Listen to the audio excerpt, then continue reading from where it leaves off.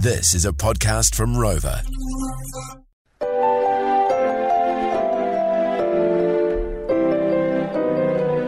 So far, so good. You know Dasher and Dancer and Prancer and Vixen, but I have news for you, Steph, and for Nixon. 'Cause do you recall that one of the reindeer liked balls?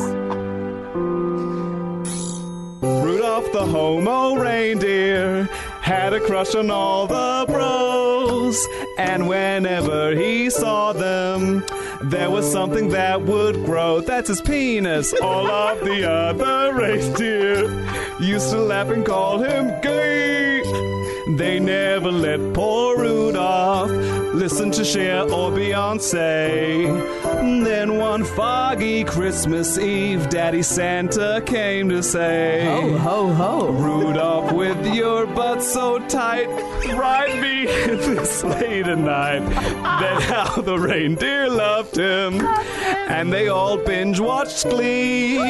Rudolph the homo reindeer, you'll go down in jizz story.